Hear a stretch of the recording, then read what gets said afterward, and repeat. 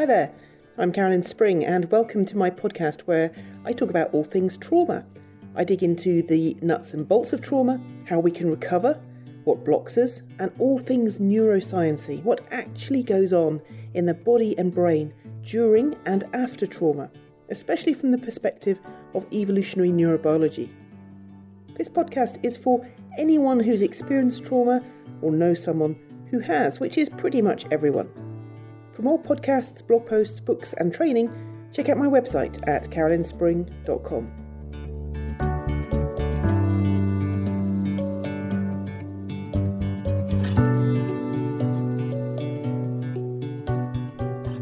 So welcome to this episode, Can We Heal? Over the years I've received hundreds if not thousands of emails from survivors of trauma, and a lot of them are understandably looking for help. It's always struck me that people don't know, firstly, if they can recover from trauma, and secondly, if that is possible, then they don't know how. Or people say, can I heal? They want to know, they're desperate, they want to know if recovery is really possible for them. And what I find interesting is that it's put out there often in these very vague, nebulous terms. Can I recover? Can I heal? What does that mean? What does that look like? And how can I answer that question? How can I peer into the future of this complete stranger and discern whether their future will be any better than their past? I don't know anything about them, so of course I can't. And whether someone will recover or not depends on a lot of variables. It's not a one-size-fits-all kind of thing. So I always think, what is this person right here, right now? What are they really asking me? And sometimes I think they're looking for permission to recover. Like deep down they know it must be possible, but they don't know if they're allowed. Like they're thinking, is this my lot in life? Is this what I deserve? Is this as good as it gets? Of course they deserve better than the sheer misery and hell that is life after trauma. Of course they do. But sometimes it's like they need to hear that from someone else. They need permission to be allowed to believe that things can get better. They need to know that it's okay to hope without things automatically getting worse just because they're hoping. And what I mean by that is that very often when you've been abused, you've hoped for good things. You've hoped for the abuse to stop. You've hoped that tonight it won't happen. You've hoped that mummy will love you. You've hoped that you won't get into trouble. And then that hasn't happened. And so it's hard to keep a hold of hope when it's continually being dashed. You'd live off disappointment. So it's a natural thing. When that happens a lot, it's a natural thing for us to protect ourselves from the hurt and the emotional turmoil of that by stopping hoping. We close down, we resign ourselves to bad stuff. And so when someone asks me, can I heal? Sometimes they're not asking, is it technically possible? Because they've often read what I've written and know that I'll say, yes, it is possible. And actually, in my writing, I try to show how as well. It's not just some nebulous dream. I always want to show how we recover, not just if we can recover. So beneath their words, often they're not asking if they can recover, if they can heal. They're actually asking, is it okay for me to heal? Or if I hope for that, will I be disappointed? Or worse still, if I hope for good things, will I get bad things instead? Because again, that's what we experienced during the abuse. We hoped for good things, and often part of the grooming was to give us sweets and treats and rewards in exchange for bad things. So hoping for good things, we figured, often leads to bad things. Now, technically speaking, in abuse, bad things are associated with good things. They're correlated, but they're not causal. Hoping not to be abused didn't actually cause us to be abused. Hoping that the abuse would stop didn't cause it to continue. But the thing is that we were children at the time, and children employ something called magical thinking. They confuse two things happening at the same time as meaning that the one caused the other. This is endemic to our way of thinking as children, and it takes a lot of processing, of mentalising and reframing and higher brain functioning to deal with that. And it's part of the recovery process. It's as if our brains, our way of thinking about the world, were frozen in time, and we carry with us from the time of the abuse these deep-seated beliefs about why it happened, how it happened. We think it was our fault. We think we were responsible. We think we deserved it. Because a child has a very limited way of making sense of the world around them, especially without an adult to help them process what's happening to them. And so those beliefs get frozen in place, as it were. And in therapy, or through our own reading and thinking and processing, we need to thaw those beliefs out and see if they actually fit the facts from an adult perspective. So this is where hoping or not hoping fits into this. Because when we were children and bad stuff was happening, all we could do was hope that it would get better because we had no control over it. There was nothing, absolutely nothing that we could do about it because we were powerless. And it didn't get better. So our hoping was futile. So therefore we flipped to the opposite instead. We stopped hoping. Because then at least we weren't disappointed. And that's where we got stuck, and often that's where we're still at now. We don't know if it's okay to hope that things can get better. But when we talk about recovery now, it's not about hoping that we can recover. Maybe one day I'll be able to recover. That's still powerless. That's still coming from that place of the abused child who could do nothing to affect their destiny. But now, things are different for us because we're adults and we can influence the course of our future, however much we think, based on prior experience, that we can't. And so recovery stops being something that we just hope for. It becomes much more concrete than that. It's something that we plan for. It becomes something that we effect. Because I believe that recovery consists of a series of steps, things that we actually do to develop the skills we need and to make the changes we need to make in the way that our brain and our nervous system respond to the world. And it can be done. As children, we couldn't do anything other than hope or not hope. But now as adults, we have more resources at our disposal. So it stops being about passive hoping or passive hopelessness. It becomes active. Recovery becomes an active process that we can bring about, that we can do something about.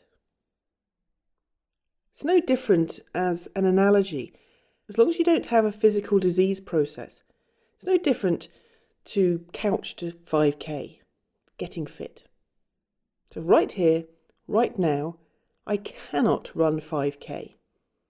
And if I sit on the couch and say, I hope one day I'll be able to run 5K, and that's all I do. In other words, if I don't make a plan and then execute it, then obviously in a year's time I'll still be sitting on the couch and still not be able to run 5K. So we can't judge our ability in the future on our ability in the present. We can't say, I'll never be able to run 5K because I can't run 5K now. Obviously that negates potential, the possibility of growth. And my belief in recovery is based on the way the universe is wired. Universal laws, if you like, that it's always growing.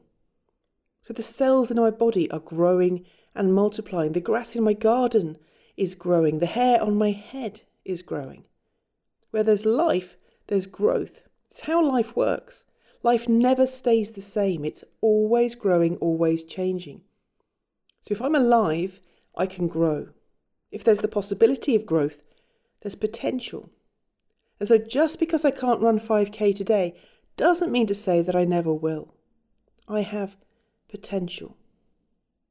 Just because you haven't recovered from trauma today doesn't mean to say you never will. You have potential. You just haven't built up the stamina, the endurance, the strength, the skills psychologically to deal with it yet. But you can, and you will if you have a plan. So the question, can I recover? Can I heal? To me has an obvious answer. Yes. Do you have permission to recover? Again, yes. Will you recover? Well, that depends, to a large extent, on whether you have a plan. And sometimes people suggest that people don't recover because they don't want to, but I think that always sounds very harsh. I think it suggests that people are sitting in a puddle of misery and that it's all their own fault because they don't want to get out of it. And I really don't think it's as simple as that. I think it's entirely the wrong way of looking at it. Firstly, really important point is that people didn't choose to be traumatised in the first place. People didn't choose to be abused or neglected. All of that wasn't in our control. So let's get our perspective straight on this. The reason people are in a puddle of suffering is not their fault. And as soon as we start saying that it's because they're choosing to suffer, we've got it entirely the wrong way around. They are suffering because of what has or hasn't happened to them. That's not their fault. The default is that they are suffering, and they're suffering without choosing to. It just is. So let's cut people some slack. Someone who's in a car crash and breaks their leg has a broken leg. End of. They wouldn't not have a broken leg because they choose not to have it. They have a broken leg because of the trauma. It's not their fault. We can't blame them for it. We can't say the suffering of a broken leg is their fault and that if they just wanted to get better, it wouldn't be broken anymore. Of course it would be broken still. That's just stupid. So it's not your fault if you've got a broken leg. But also it won't heal unless you look after it. Unless it gets put in a plaster cast. That's straightforward enough. With psychological trauma though, it's not so easy to see. You can't just go to A&E, get an X-ray, get it operated on if necessary, and then get it splinted or cast or whatever's needed. There isn't such a clear treatment and recovery pathway for a broken mind or a broken heart as there is for a broken leg. And our stigma in society encourages us to do nothing and just keep quiet, to put up and shut up. So that's another factor. We can't blame people for not getting help with being traumatised when that help's not available, when it's not obvious what to do. But at the same time, to get out of a place of suffering, to recover from trauma, you've got to actively, forcefully want to. Because time doesn't heal trauma. And there are no magic wands. Very often we have to fight to recover. We have to give it our all. It's such hard work to recover from trauma. That's the truth. You have to have a plan and you have to work extremely hard at it. So not everybody does recover. And sometimes that's simply because they don't know how to and they don't have anyone to support them or to show them how. So is that their fault? Of course it's not. The ability to plan and problem solve and be resilient in the face of adversity. These are all skills that we learn as we grow up. But if we've grown up in abusive or neglectful environments, we're not going to have had as much of an opportunity to have learned them. So the people who most need the skills of problem solving and resilience are actually the ones least likely to have them. That's the double whammy, the real misfortune of childhood trauma. It's not just that bad stuff happened to us when we were children, but it's that often that bad stuff happened in a matrix, a family environment where we also didn't have the best parenting and support to aid our development. So it really is a double blow. So when people are stuck in their puddle of suffering, it is not their fault. It's not because they don't want to recover. We've got to take away the rhetoric and the narrative of blame because it's really not helping anyone. If you had experienced what that person had experienced with their particular genetic makeup, with their experience of parenting, with their lack of opportunities, would you be any different? Probably not. And anyway, when does blaming anyone for not recovering ever help? Of course it doesn't. So let's not even go there. Do I think then that everyone does in fact want to recover? Well, on On the one hand, I don't think there's a single survivor I've ever met who would prefer to remain in their state of suffering compared to it being relieved. Of course not. But on the other hand, I have met lots of people who are not yet motivated to put in the hard work to plan to recover. And that's a different story altogether. And again, hear me right, I'm not blaming them for that. I think it's often caused, like I've been talking about, by a fear of hoping. It's actually an adaptive response to trauma. It says, I will resign myself to my circumstances rather than expend physical and emotional energy trying to escape them. It's called learned helplessness, which, as Steve Meyer discovered, isn't learned at all. It's actually our default status in the face of extreme powerlessness. It's an attempt to survive an impossible situation by doing nothing. It's the habitual accretion of the freeze response. And so what they're doing by doing nothing to recover, I think actually is instinctive. It's not a conscious choice. It's a primitive default mode that they've reverted to, that's all. So you can't judge someone for that. You can't blame them for that. It's their biology. And we need to understand that our default physiological response to trauma is to give up and to do nothing. That is part of our evolutionary makeup, part of our biology, rather than a conscious choice. It's a way of minimizing energy expenditure in what we perceive is a hopeless situation. So it's a survival strategy. It's an attempt to stay alive. Obviously, though, it comes with the downside that we remain hopeless and despairing and we don't do anything to help ourselves to recover. I think the key to changing this is that this is a natural response to a situation that is perceived as helpless, as hopeless. So the person believes there's nothing that they can do to change their situation. They have what's called an external locus of control, and they believe their situation to be hopeless. And that's the critical factor. The first step, therefore, is to give them hope. It's to show them that their situation is not hopeless. And that's why I feel so passionately about this and why I shout from the rooftops that recovery is possible. Because unless someone hears that good news, by default they will stay stuck in the bad news of learned helplessness. They need an alternative viewpoint. It's like they've been locked in a cage for years and they've learned that there's no point in rattling the bars. They tried that over and over again until they got exhausted, and it never did any good, so they don't rattle them anymore. But things have changed, and unbeknown to them, some of the bars have become loose. They've rusted. And on top of that, there are people like me, there are people like therapists, people who have tools like a saw or a drill who can help them to get out. The thing is that all we can do is pass them the tools and show them how to do it. They still need to do it for themselves. And the instinct of the freeze response of learned helplessness is so strong that it's really hard for them to do that, to move. It's really hard for them to do anything. So it might look like they're not trying. In fact, all that's happening is that they've been conditioned by years of learned helplessness as a best attempt at survival. They've been conditioned into not moving and not trying to break free. But recovery comes by breaking out of the freeze response.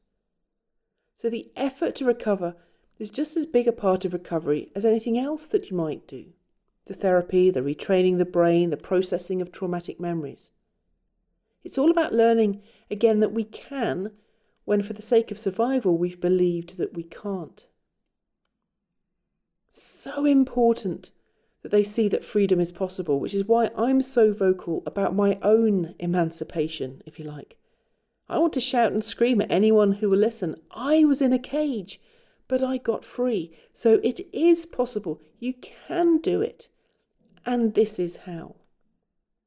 Without that message of hope, of course they won't rattle their bars. Their brain needs to be convinced that escape is possible if it's going to switch survival strategies. Because hoping they can recover, trying to recover, doing things that promote recovery, their primitive brain perceives all of that as dangerous. It perceives that it's expending energy that they don't have. It might make things worse. So they resist. Not only do they believe they can't recover, and that, for example, suicide is the only option, but they get angry with us sometimes for suggesting otherwise. But of course they do, because a message of recovery is dangerous. So to shift that, we might say to someone, you can recover, and they don't believe us. The first time, of course they don't. Maybe the first 100 times, of course they don't. They might kick back, get angry, be offended. But that's the power of something like therapy, that you sit there with someone week in, week out, and you just keep plugging away. Every single week you say, you can recover, and I'm going to help you. Even if there isn't a flicker of recognition, you keep going, you keep saying it.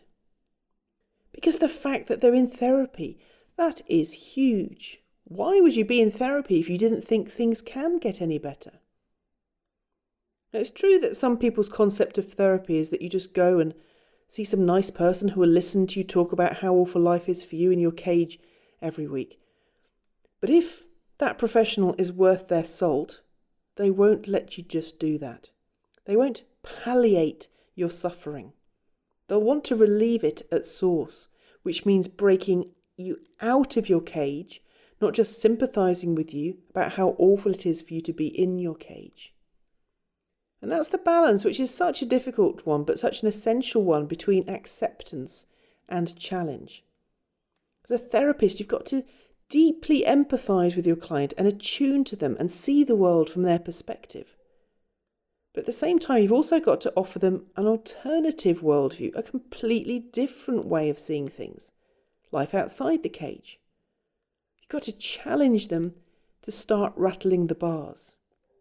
So yes, you get what it's like in the cage, how hard life is for them, and you challenge them to do something about it.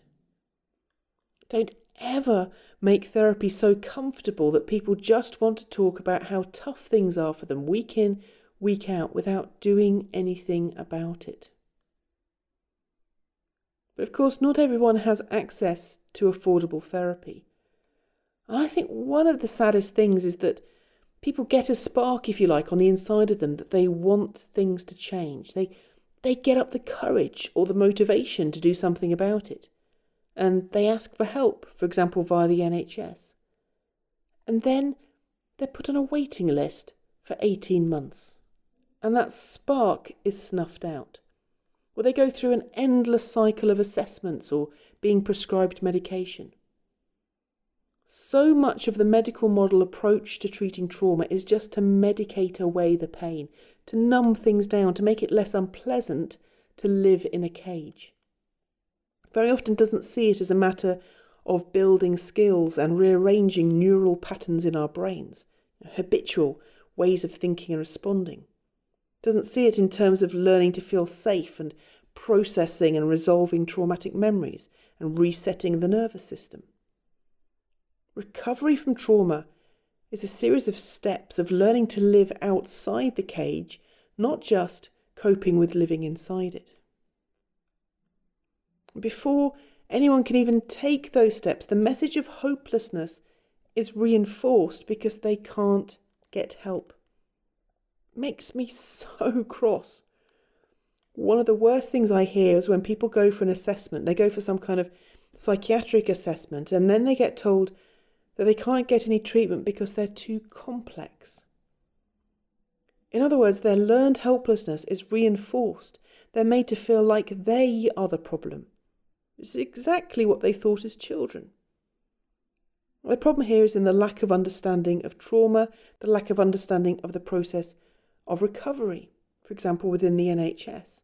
The problem is with the professionals, not with the survivors, but the blame gets dumped on the survivors. Your trauma is too much. You are too much. You are untreatable.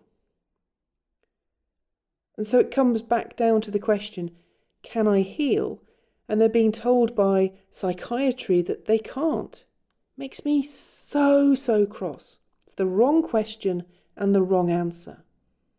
The relevant question here is the NHS equipped to help people recover from trauma? And often the answer to that is no, it's not. But that's not because survivors can't recover from trauma. It's not because you, as a survivor, are somehow intrinsically defective and beyond hope.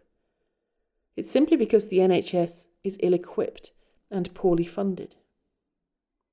And that's the message that I'd want every trauma survivor to hear loud and clear. If you get told by a mental health professional that there's no hope for you, that you're too complex, too difficult, that you can't heal, then hear that in its right context.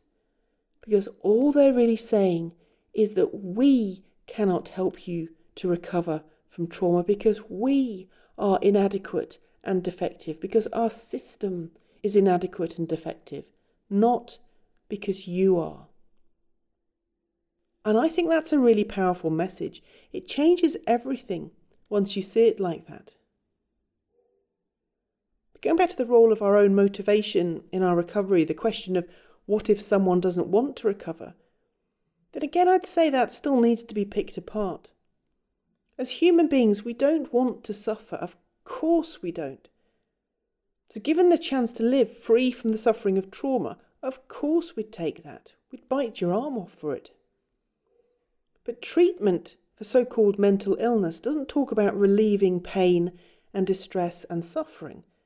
It talks about medication and therapies and crisis teams and being sectioned and chemical imbalances and stuff like that.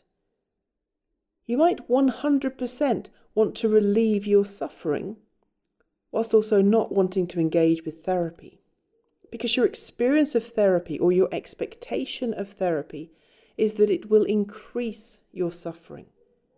So to protect yourself from that suffering, you refuse to engage, and then you're blamed for apparently not wanting to recover.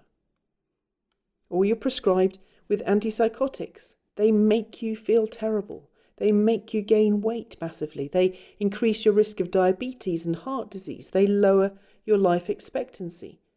They take away your ability to make decisions and experience pleasure. And you don't want that. Of course you don't. Because that's not relief from suffering, that's an increase of suffering.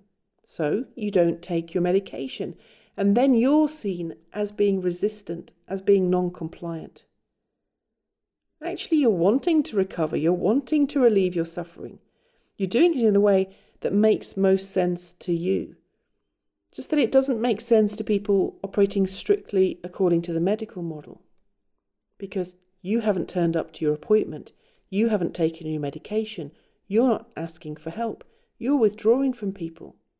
So it looks like you don't want to recover because you're not doing it in the way the medical model stipulates you should. Now, I'm a big proponent of psychotherapy as a vehicle, not the only vehicle, but as a vehicle, and when done well, a very effective vehicle, in relieving the unhealed suffering of trauma. But I totally get why many people don't want to engage in therapy. Everything in their neurobiology is telling them that it's not safe, that they'll get hurt, that they'll get let down, that they'll be controlled and coerced and even victimized. They might be right about that. They might be wrong. But the point is that they believe they're right. And so in refusing to engage in therapy, they're actually doing the best thing they believe they can do to relieve their suffering. That's why I don't believe that fundamentally people don't want to recover. They just don't believe they can. They don't know how it's done. They daren't hope. They don't feel like they've got permission for things to get better. And the pathway of recovery that's presented to them often seems like it will increase their suffering rather than relieving it. So naturally they kick against it. So the way I frame it is that generally people do want to recover, and they're doing the best they can within the limitations of what they believe. So rather than berate them and blame them, we need to give them hope. We need to show them that recovery is possible and how it is possible. We need to explain what trauma has done to the brain and how to undo that. We need to convince them that although they have been impacted by trauma, they are not their trauma. So, because of trauma, they have learned helplessness. That's a trauma response. But that's not the same as actually being helpless now. Trauma is an experience of life-threatening powerlessness, which leads to a belief in persistent powerlessness. But that's not the same as actually being powerless now. We feel hopeless about the future because we've been trained by trauma not to hope for good things, to conserve our energy, even to conserve our sanity. But that doesn't mean to say that there is no hope now. I believe that there is hope.